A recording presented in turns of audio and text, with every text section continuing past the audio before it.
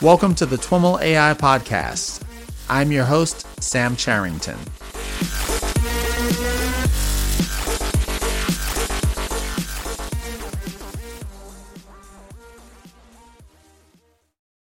All right, everyone. I am excited to be here with Penazal Machado. Penazal is Associate Professor in the Department of Informatics, as well as Head of the Computational Design and Visualization Lab in the Center for Informatics at the University of Coimbra. Penazal, welcome to the TWIML AI Podcast. Thanks for having me, Sam. I'm delighted to be here. Hey, I'm really looking forward to digging into our conversation, and we've got lots of exciting stuff to talk about. But let's get started by having you share a little bit about your background and your journey into AI. How did you first get into artificial intelligence? Well, it was actually from a very young age, which may seem odd, and it's kind of odd now that I think about it. But basically, I think it all happened when I got my first computer. This was a ZX Spectrum from Sinclair Computing. I got it, I was about 12 or 13 at the time. Of course, I do remember this a lot because it was a fascinating device, really a life-changing event, because entirely different device than anything that I've saw before, and you could do anything, at least in my mind, with it. You could program it, you could create new stuff, you could do graphics. Okay, not very good ones, but at the time for me, this was amazing. And oddly enough, I got a few books back then about how to build AI on these machines. I coded something a little bit like Lisa and a few variations, start building a game. And at the same time, there were lots of movies that I saw. I don't know the exact dates, but I do remember a few ones like 2001, of course. But for instance, Electric Dreams, which is not a very good movie, let's put it like that, from the 80s, a little bit cheesy, but it shows a very interesting perspective on AI that kind of stuck into my mind. And then I eventually went to computer science, did my degree, then my master's, and then my PhD, always working on AI. First on case-based reasoning, but then I really specialized in evolutionary computation. That's basically the path with a few twists in between that are not important.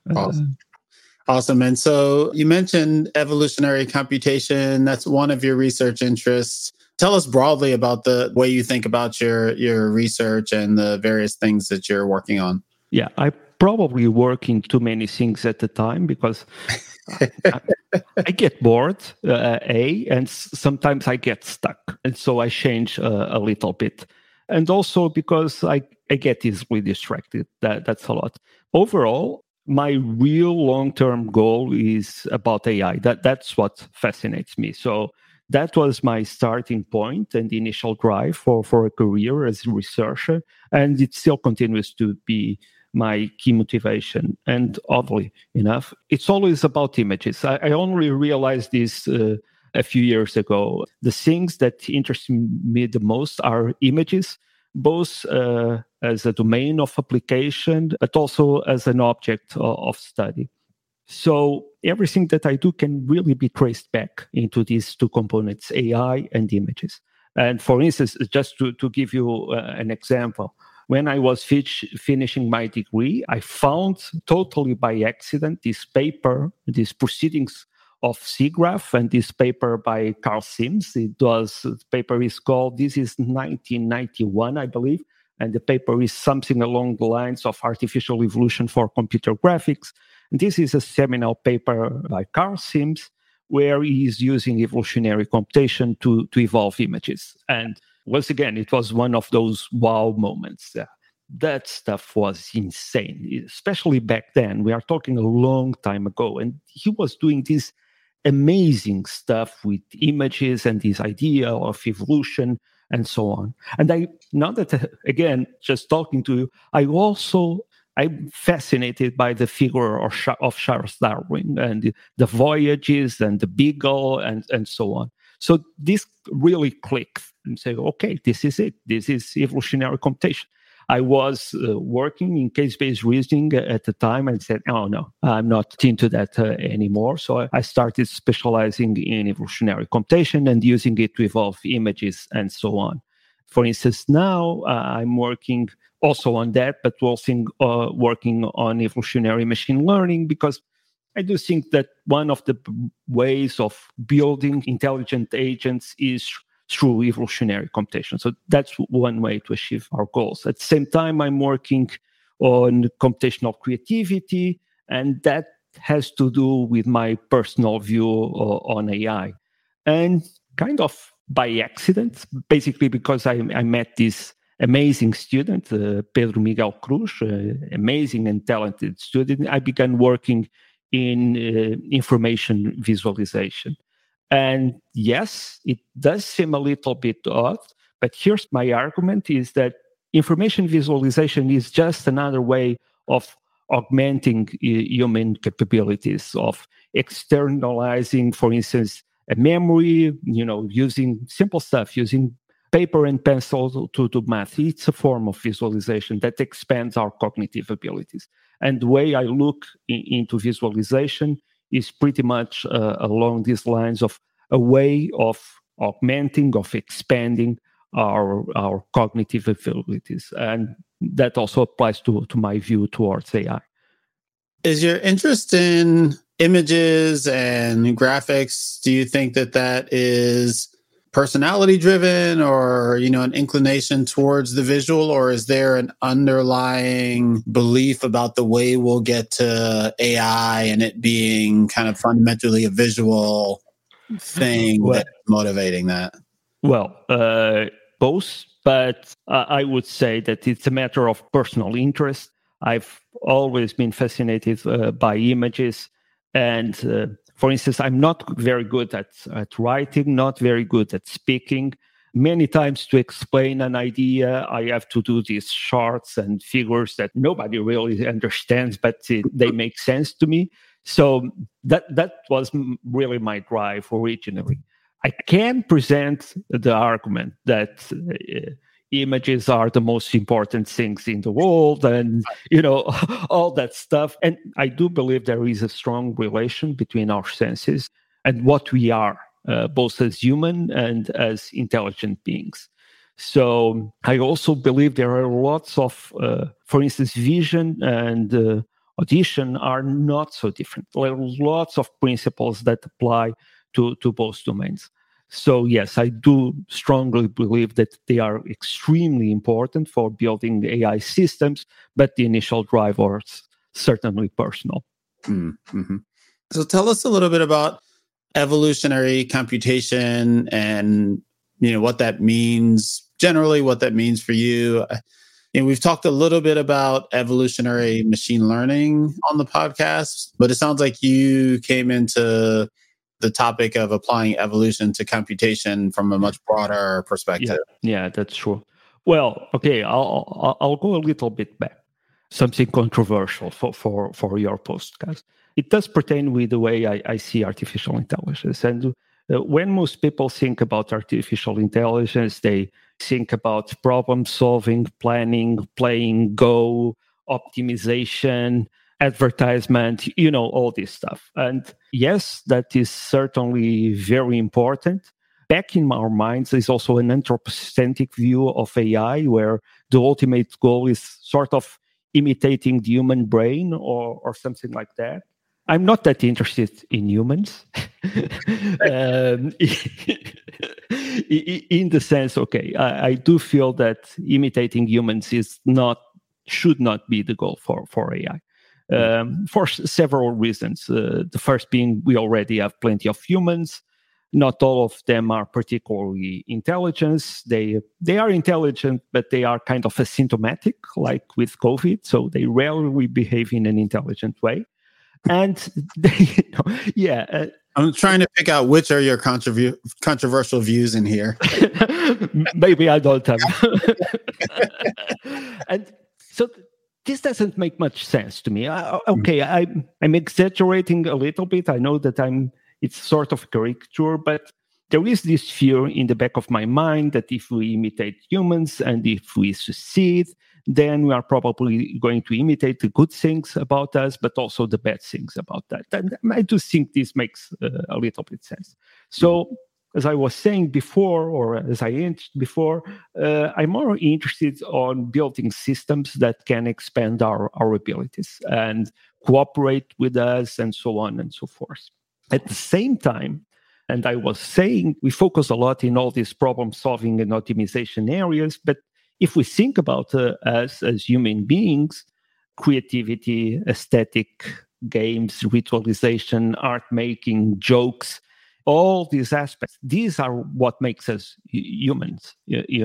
These are defining characteristics of the human mind. This is what defines us as human beings. There is quite a literal story about that, but let's move along, because I do get a lot distracted.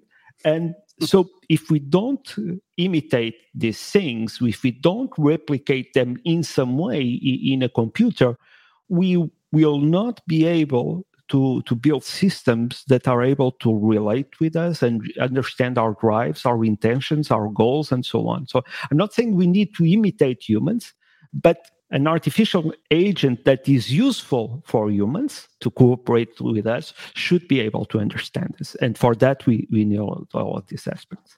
So the reason why I was fascinated with evolutionary computation is that it's another form of intelligence. You can argue that evolution is creative in the sense that over the years, the selection of species, survival of the fittest, and all these mechanisms were able to evolve intelligent beings like us. So they create a wide variety of species. Some of them are even intelligent, humans included, and so forth. So I like that a lot as a form of inspiration, trying to look at other phenomena, at nature and so on, and searching for different forms of inspiration to build AI systems.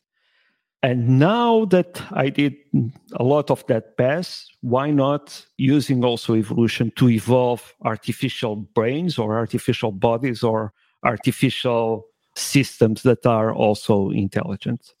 I'm curious. You mentioned kind of a side note story about the linkage between kind of creativity and humanity.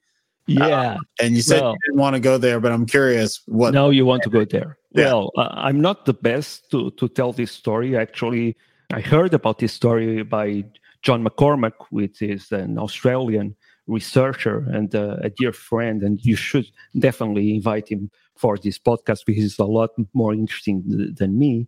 And he told me this amazing story that really stuck into my mind. He told me this was in the conference maybe 3 years ago. It was pre-COVID, so whatever that means. Mm-hmm. Basically, the story goes like this. In Australia, as you probably know, they had historically lots of problems related with racism and so on. And Aboriginal people, I believe that's the right name to say it in English, until very recently, I believe it was the 60s, they were, and this is tricky to explain for a non-native speaker, but I'll try it, they were considered humans, but not persons. Meaning that, yes, they were recognized as being human beings, but they didn't have rights. So they could not own properties or vote and so on and so forth. So in terms of the law, they were not persons as the rest of the people. And there was this Aboriginal guy, which he became a very famous painter. He did paint in a sort of European style because Aboriginal art is amazing, beautiful, but he was painting in a European style. And he became so well known that eventually the government considered him a person. So this is a very literal demonstration that art makes us persons. And I found it, imagine if you really think about it, I think it's in the 60s, so it wasn't that long ago. Mm-hmm. And B, the sheer fact of somebody being so good at art that nobody could say this is not a person, I find it fascinating. There is, of course, a sad, lots of sad notes to this story.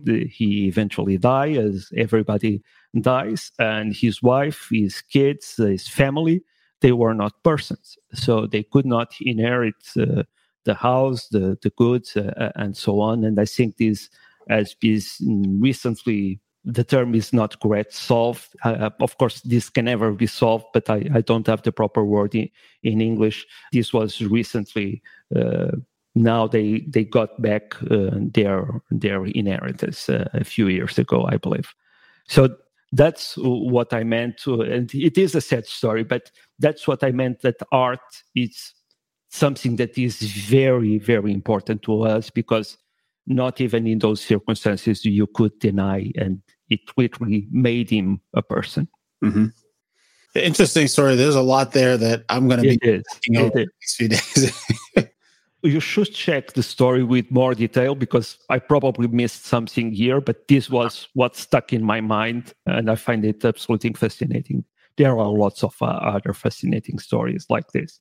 So I think, just kind of looping back, I think the couple of arguments you're making are that, creativity, art being an example of that, is kind of has this fundamental humanness as exemplified by the story. And evolution also, I don't know if it's also as a fundamentally human thing. I mean, evolution is also, I guess, has kind of caught your interest as a way to evolve, not just how, species have evolved, but as a way, I mean, art evolves. So lots of things follow evolutionary. Yeah, because you can talk about biological evolution, but you can also talk about memes and stuff like that, like Dawkins did. So you can look at it in different ways. Of course, there's also this effect. I worked with evolutionary computation for a long time. And then when you get really good at an area, you start thinking, okay, I have a hammer, everything is a nail. So there is also that effect. Mm-hmm. But I do believe that to build AI systems, and I'm not talking about, I'm talking about real AI, whatever that means, something generally intelligence. Mm-hmm. I do believe we do need to look a lot more to nature. And in my opinion, you only get intelligent beings, artificial or otherwise, if you have, I would say that you need a very rich environment, a very demanding environment. You probably need something along the lines of coevolution, adversarial search or competition, and so on, just to drive evolution. You need to take into account, probably need to take into account physical constraints. For instance, this is not a criticism.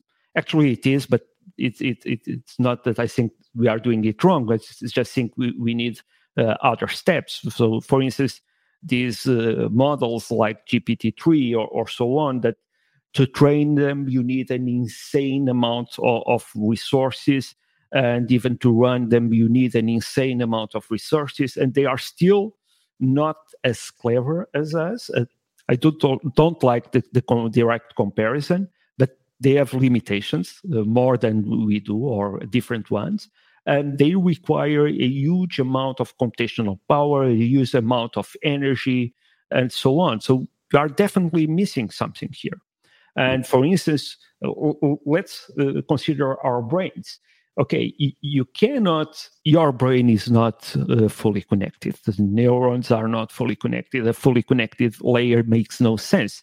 It would become it is to a large extent a wiring problem. There is no way of passing all the cables to fully connect it. So think about modularity, for instance. Modularity can arise arguably from the need to solve this kind of sort of wiring problems. Why? Because you have an area of the brain that specializes in some given problem, and then this can be densely connected. But when you try to communicate with another area of the brain, you don't need to pass as many wires. Let's use this metaphor again. So the simple fact that you are adding additional constraints like energy requirements, the ability to learn fast, the 3D nature of brains, all these things end up creating a pressure towards parsimony. they put also a pressure towards, in my experience, a pressure towards evolving structures that train fast and that use less resources. You can kind of reverse engineer that. And so evolutionary computation can be a way of reaching general intelligence. Mm-hmm. The other argument is I have no idea of how to construct a brain, but maybe I can evolve it. So that's the short version of this answer. But I do think it does make a lot of sense. Then probably you also need to revisit and improve some computational models of evolution that tend to be sort of oversimplification of nature. And to be honest, I think we may be missing something there. And this is also one of the things that I'm trying to explore. Mm-hmm. Interesting.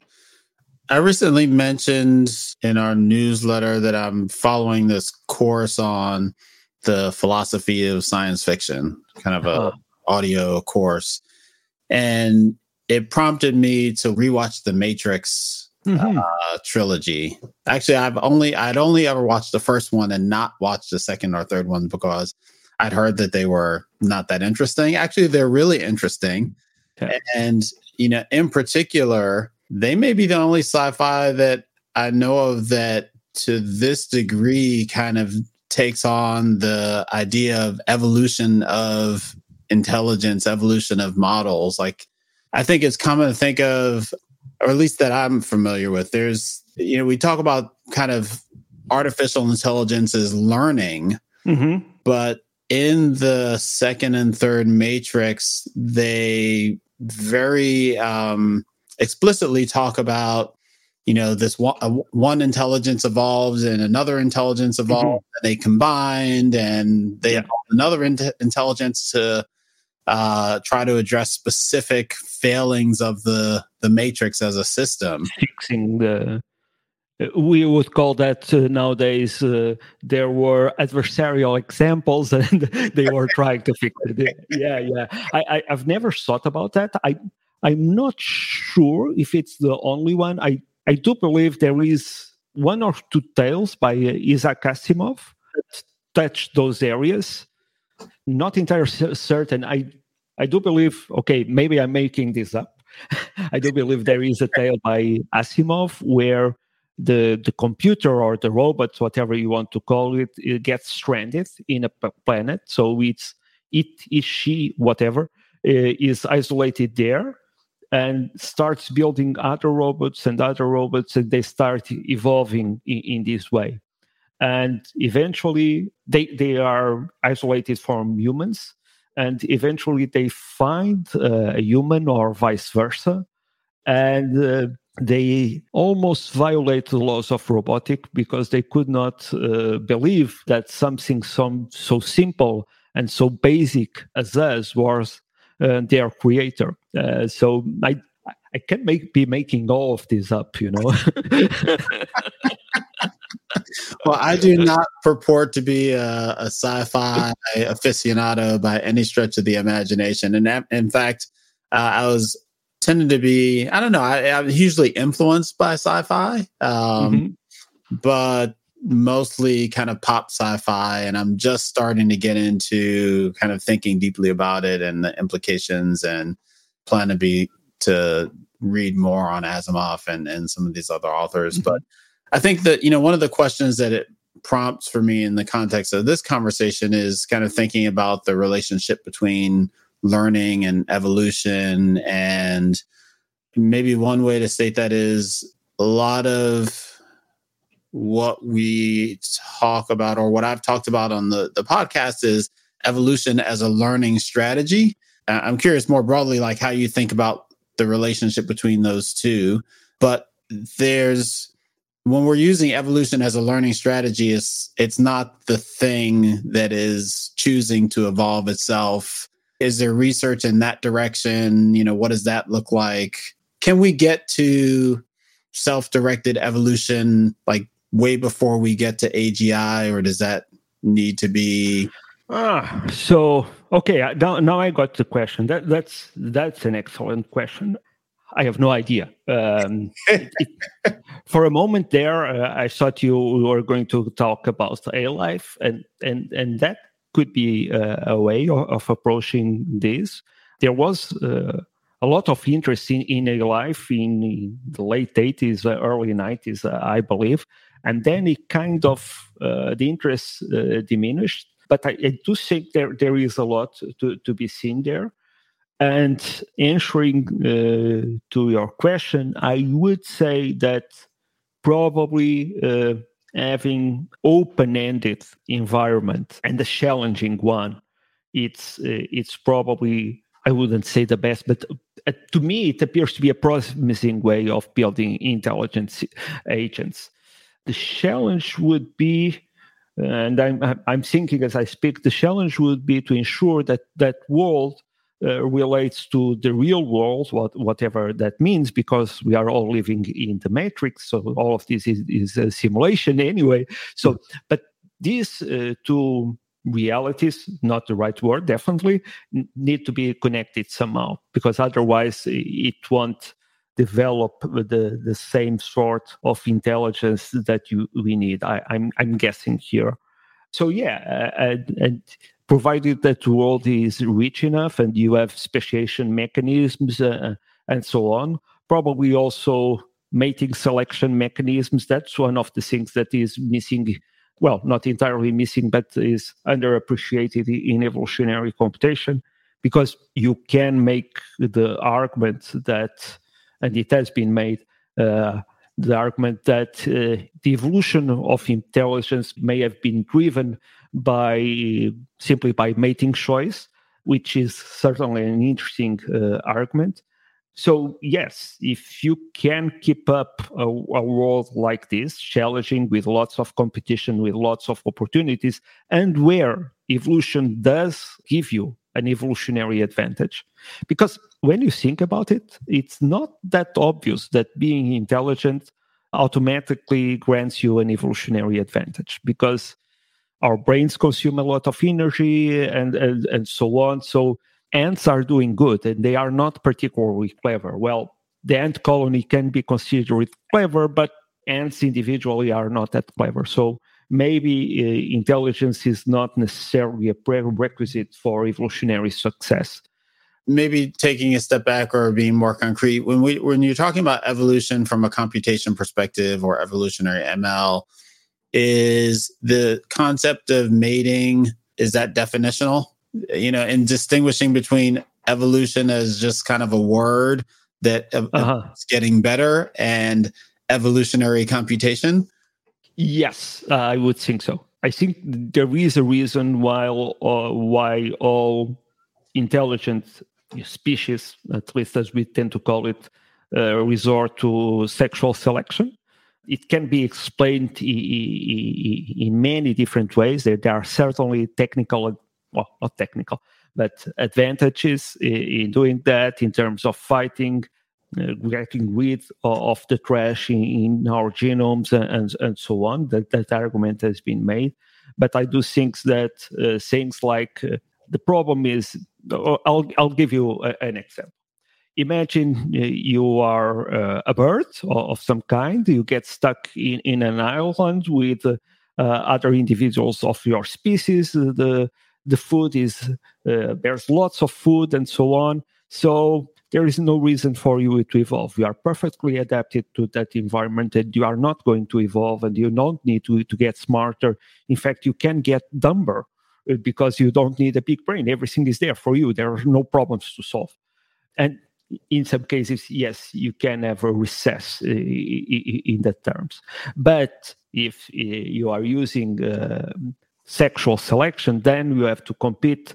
Females have to compete with females for the attention of the males, and the males, and typically that is mostly the case in nature. The males have to compete between themselves for the attention of the female.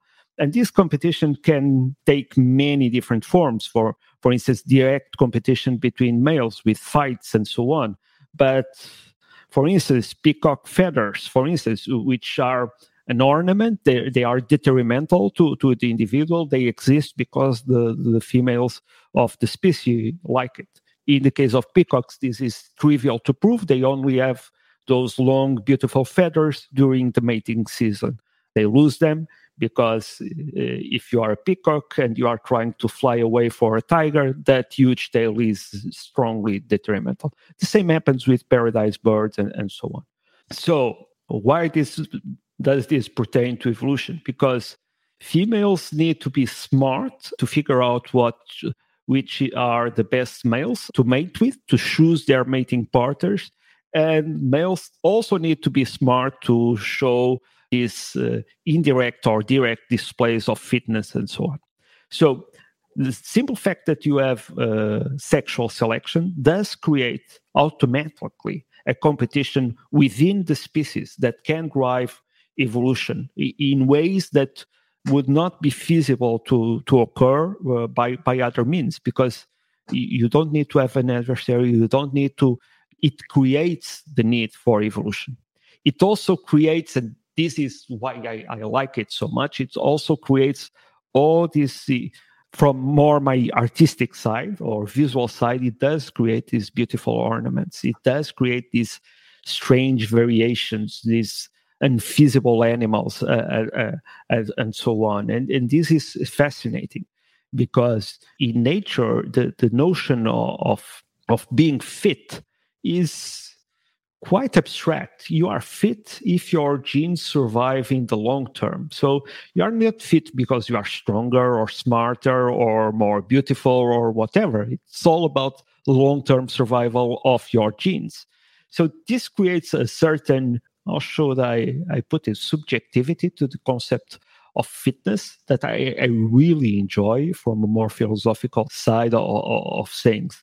And at the same time, it does create some ways of coming up with ornamentations and so on. And I find it fascinating that, okay, we like peacock feathers. Think about this. We do like it. It's not by accident.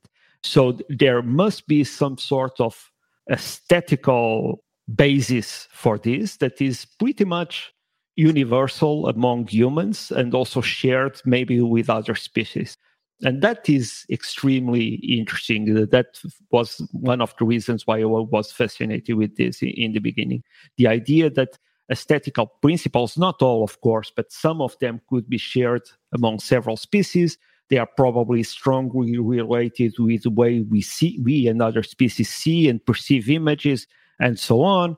And this can be used for lots of different things. For instance, for information visualization, you need to understand a little bit on how the brain sees or how the brain creates images, because seeing is a creative act in some sense to be able to build effective visualizations, So that's a lot how in my mind, which is a little bit weird, things connect one with each other. So based on that description, you'd think that kind of the mating algorithm, mating choices, selection process is an important kind of variable that distinguishes, one evolutionary approach to another. Yeah. Both biologically and computationally.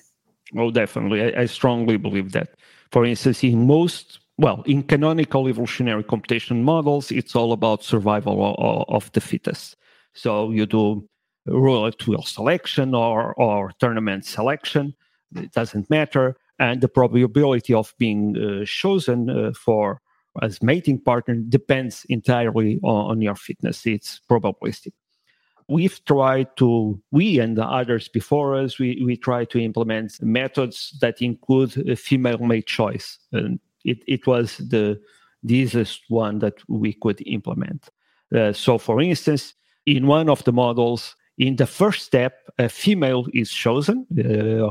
So that in this case, the female drives the process. So the female is chosen according to her fitness or its fitness. Okay, I'll use the Portuguese version. Her fitness.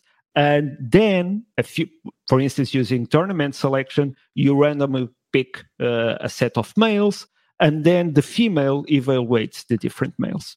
And this is going to be her mating partner. And interestingly enough, this shouldn't work really, because now you have to evolve two things. You have to evolve a candidate solution to the problem. The female must be fit to a given problem. So you need to evolve a candidate solution. And B, you need to evolve mating preference model, whatever you want to call it. So in practice, we do have two chromosomes. So since you have to evolve more things, it should be a lot harder, because you have to solve two different problems: how to evaluate and how to be fit. Interestingly enough, in some of or most of the problems, and we haven't tested thoroughly, there are lots of testings to be done, it works. So in symbolic regression problems, in several test beds, we came up to the conclusion, for instance, that this model where in this case, the female has a sort of idea, it's a very romantic approach. Each female has this, and I'm not joking, the way we did it is like this. So one chromosome is a candidate solution to the problem. The other chromosome of the female represents her ideal mating partner. So it's whatever the female desires. It's encoded in her genes. And the different candidates are compared with this ideal mating partner. And the entire thing undergoes evolution. So these preferences can and are changes throughout time by mutations, crossover, and so on. And this actually works. It works rather well. It shouldn't, because it should be a lot tougher, but the results indicate that it's competitive, that typically you get the same or better performance than canonical approaches. It's very interesting to try to understand why, and we don't have a good explanation for that. But basically, my intuition tells me, and some tests, it's not just intuition, the ability to evolve your preferences allows you to do cool things during the evolutionary process. So imagine when you are already in a later stage of the evolutionary process, where individuals are already very good, females are very good. So if the female is very good, you want to mate with a male that won't spoil your genes, that has a small impact on the quality of your descendants. And this sometimes implies choosing a mating partner that is quite basic, and in some cases it even has a very low fitness, but that won't spoil the genes. And this is very interesting to see. We constructed several visualizations about it, and you can clearly see the division of the population. We don't have sexes, by the way. Sexes naturally emerge, so they are just individuals. And if they are picked first, they work as females and otherwise as males. And as evolution goes on, it kind of naturally subdivides into two groups. A group that we'll call females because they are being selected by their fitness, and a group that we'll call males that are typically not that fit, but that females tend to prefer, and they are systematically selected by female mate choice. And I find this fascinating, just the emergence of sexes, just the division into subgroups, not necessarily sexes or genders, because that may be taking the analogy too far. But the way they emerged naturally was totally surprising for us, because it just happens like that once you give the individuals the ability to choose the mating partners. And of course, my wife keeps on explaining to me, see, that this is what happens. That I had to tell that also. Is there a way, how can you make that explanation more concrete in the context of machine learning, or you mentioned a regression type of problem? What are the genes? What are the selection strategies? What all those things correspond to? Okay, so it's easier to explain with symbolic regression, for instance.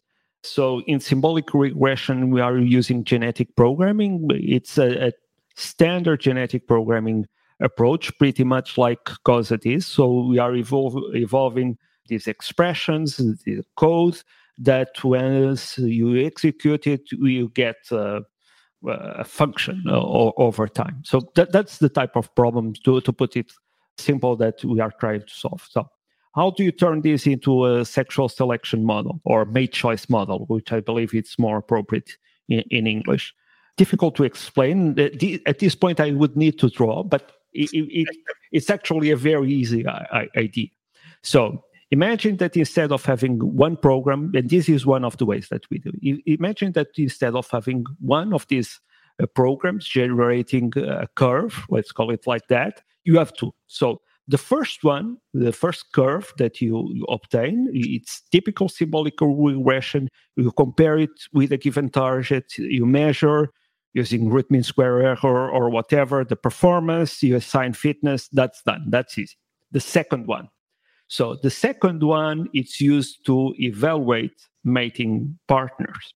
So what you are going to do is you draw this line, which is this ideal thing. And now when a male comes to be judged, you check his candidate solution. It's mating curve. And you simply compare one with the other. So you are comparing the first chromosome that encodes the candidate solution with the second chromosome of the female. Actually, to be correct, sorry about that, you are comparing the phenotype resulting from the expression of the first chromosome with the phenotype or the curve resulting from the expression of the second chromosome. We do all of this in the phenotypic space and not at the genotypic space. So we never compare phenotypes, only their expression. And this gives you, of course, we are just comparing two curves. So once this works, and it apparently does, you can pretty much apply it to anything you want. How are you comparing the two curves? I guess what I got from that explanation was that the first part of that process is it's a kind of a loss error calculation. Yeah. And in the second part is also the same thing.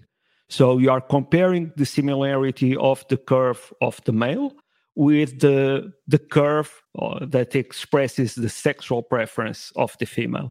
And so you can do, for instance, root mean square or any other measure that you want.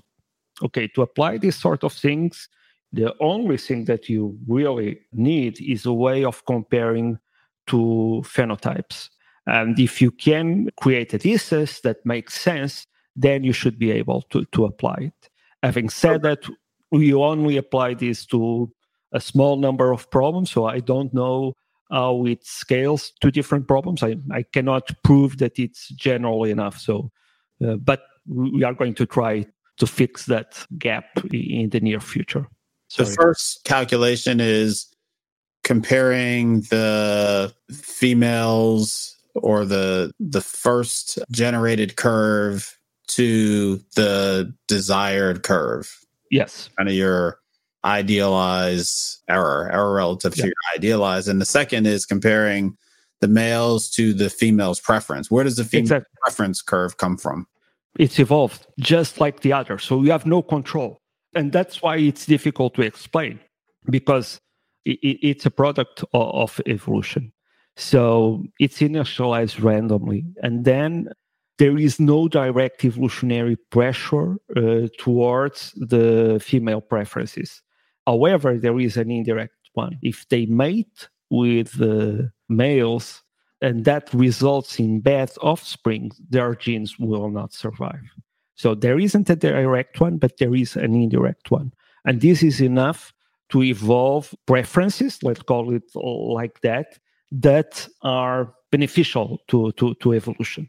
That doesn't mean that it's choosing the fittest, the best, or you simply cannot explain it like that. It's very difficult to understand because in different spots, in different parts of the evolutionary process, it may be choosing totally different things. So, for instance, in the beginning, it may be trying to find the fittest males, but after a while, it may be trying to find something else. Maybe it's just trying to find functions that are compatible.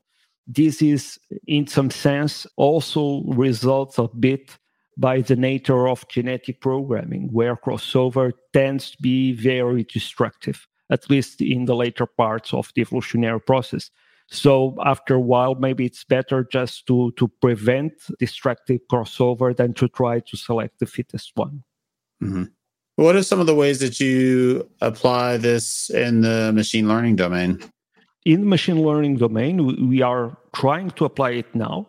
To be honest, in evolutionary machine learning, we fight a big problem for us, but which is the lack of computational resources. We have like 8 GPUs or something like that. So we are not Google at all. So this makes the experimentation a little bit more complicated. But I'm not complaining about that. We'll do fine with that. Is the idea that because of the nature of evolutionary computation, your training is multiplied by the number of, or the breadth or dimensionality of your evolutionary universe? I'm not sure what the right terms are, but by the size of the population or something like that. Yes, that does complicate a little bit the problem, and that's also a big difference between nature and in silico experiments. In nature, we have the entire Earth, and you can run millions or billions of individuals at the same time without an extra cost. Well, there is a cost for the environment, but I'm not talking about that. And you need to have computational resources, so it doesn't map directly. Anyway, the way we are approaching that lack of computational resources is a little bit trying to let's work with that. So if we have fewer computational resources, we must come up with ways of evolving faster, of being more efficient, and so on. We can't turn that into an advantage. Of course, I would like to have a lot more, but it's not a huge problem nowadays. We can still cope. So going back to your question, what we are doing now is we are testing it again in the image domain. And we are trying to, the first thing that we are doing is we have these networks for generating images that combine with evolutionary. Story is long, and we are trying to co-evolve at the same time. So each individual will be, actually, if you want to be picky about it, 3 different networks, 2 of them for generating purposes, and the second/third one, this one on the side, it's going to evaluate the images generated by other individuals. So in this way, we would have all that we need to theoretically be able to evolve individuals that create images that are attractive to other individuals of the same species. And this does probably, there are a few papers written a long time ago about coevolution of images and so on, for instance, by Gary Greenfield. But what we are expecting to understand out of this is how trends evolve over time, how they appear, how they evolve, and how they are replaced. Because even from an evolutionary standpoint, you can compete with, let's call it, other males by being better than them at their game, or by differentiating and creating something new. And yes, you want to attract a big part of the population probably, but you can have your own niche, and that niche later on can become more predominant. This is from a more aesthetical or artistic, I prefer the term aesthetical side of view, from a more, I hate the term, but let's call it a practical point of view. We believe that we can do pretty much the same thing for medical image. We'll see where that goes. I don't have the results. But in theory, the approach should also be, it can be applied. I'm not sure if it will get good results or not. That only time will tell. Okay. Is all of the work that you do on the computational creativity side focused on the evolutionary computation, or is it a Venn diagram that has its own? There is one. There are several. No, the stuff that we do on computational creativity, okay, every now and then we use evolution for, but typically use it more for as a strategy that we use within our systems, that something that is an end in itself. In the beginning, I did use it a lot to evolve images and so on. But for instance, my students most of them, well, actually, they use it now and then, but they are doing other things. So, for instance, in computational creativity, we are mostly interested in stuff like computational statics. That's my personal interest, but also about computer-aided creativity, about new media, stuff that is more related with art, and, for instance, comparing and contrasting human vision with computer vision and so on. I can tell you a little bit about that later, but also about computational blending, coming up with concept representative symbols, stuff like creating emojis. And yes, I have a student. Well, this is not his PhD thesis. This is what I tell João Cunha when I'm teasing him. I'm telling, okay, you are going to be the first guy that this is on creating new emojis. Imagine you from telling your kids, yes, I'm the guy, the emoji guy. But for instance, stuff like that, coming up with new emojis. For instance, imagine that, okay, I from memory, I have a good one for you.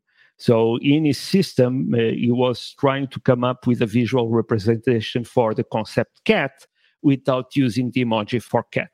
So by using WordNet, you can derive a lot of information about cats and the relations and so on. So the system naturally came out with this emoji that I find very interesting, which is a mouse with a search, how do you call it? A loop, magnifier glass, on top of that. And that's clever, you know? So a cat is something that is searching for a mouse. That's the sort of thing that it's very provocative. We also have another one that is really cool that is about flags and changing the country flag according to something that is happening on the news. So imagine that you have United States and oil. It could, for instance, and I'm making this up, replace every single star on your flag by a barrel of oil or something like that. And it also does this kind of automatically, let's call it like that. So we have another one, which I'm really interested on that, but it's in the beginning, which is the idea of evolving. But here it's not in the evolutionary sense, or it can be, but evolving interaction. So imagine something that learns how you want to interact with it, and over time it adapts naturally to the way you interact. I don't know how old you are. Did you play with arcades and stuff like that, arcade machines? So I would assume so. So, for instance, when I was playing in the arcades, every now and then you run out of money, and the machine, enter that demo mode, and some of the times you were like simulating that you are playing. So something was happening on the screen, and you are moving the joystick and hitting the buttons and so on. So our current idea is, okay, let's do that. The computer is playing, the computer is doing something, and the user is trying to control what is on the screen. It's not actually controlling, but it's trying to control. And the computer is learning what the inputs of the user are and mapping that to an effect. So you invert all the idea of designing interface to something that really gives the ability of the user to, maybe we want to control that crazy spaceship by shouting at the mic. And that's fine. That's where I want to take that. And obviously that would be insane. At the same time, probably extremely useful for people with disabilities, with difficulties, stuff like that. But at this stage, we feel comfortable at this level of gameplay, creativity, and so on. It's not the idea. Maybe in long term can be used for more serious goals, but that's the kind of thing that interested us. We also do lots and lots of experiments with typography and stuff like that, because I work with lots of designers. But computational creativity, for me, it's more the fun side, where anything goes. I can do whatever I want. I can do artistic projects and have the, I would say, entire freedom, but that's such a thing that never exists. Mm-hmm. Awesome. Well, Penazol, thanks so much for taking time to share a bit about what you're up to. Lots of fascinating stuff, and feel like I need to go dig into evolutionary computation more. Yeah. Ideas I hope it was interesting for you and not extremely confusing, because I do digress a lot, but I did my best, and it was very nice talking to you. It really was. Conversation. I enjoyed this a lot. Thanks. All right, everyone. That's our show for today. To learn more about today's guest or the topics mentioned in this interview, visit twimlai.com. Of course, if you like what you hear on the podcast, please subscribe, rate, and review the show on your favorite podcatcher. Thanks so much for listening, and catch you next time.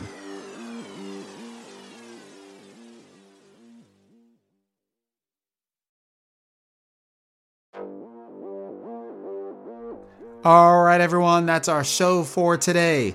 To learn more about today's guest or the topics mentioned in this interview, visit twimlai.com.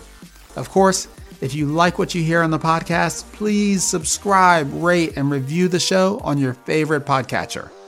Thanks so much for listening, and catch you next time.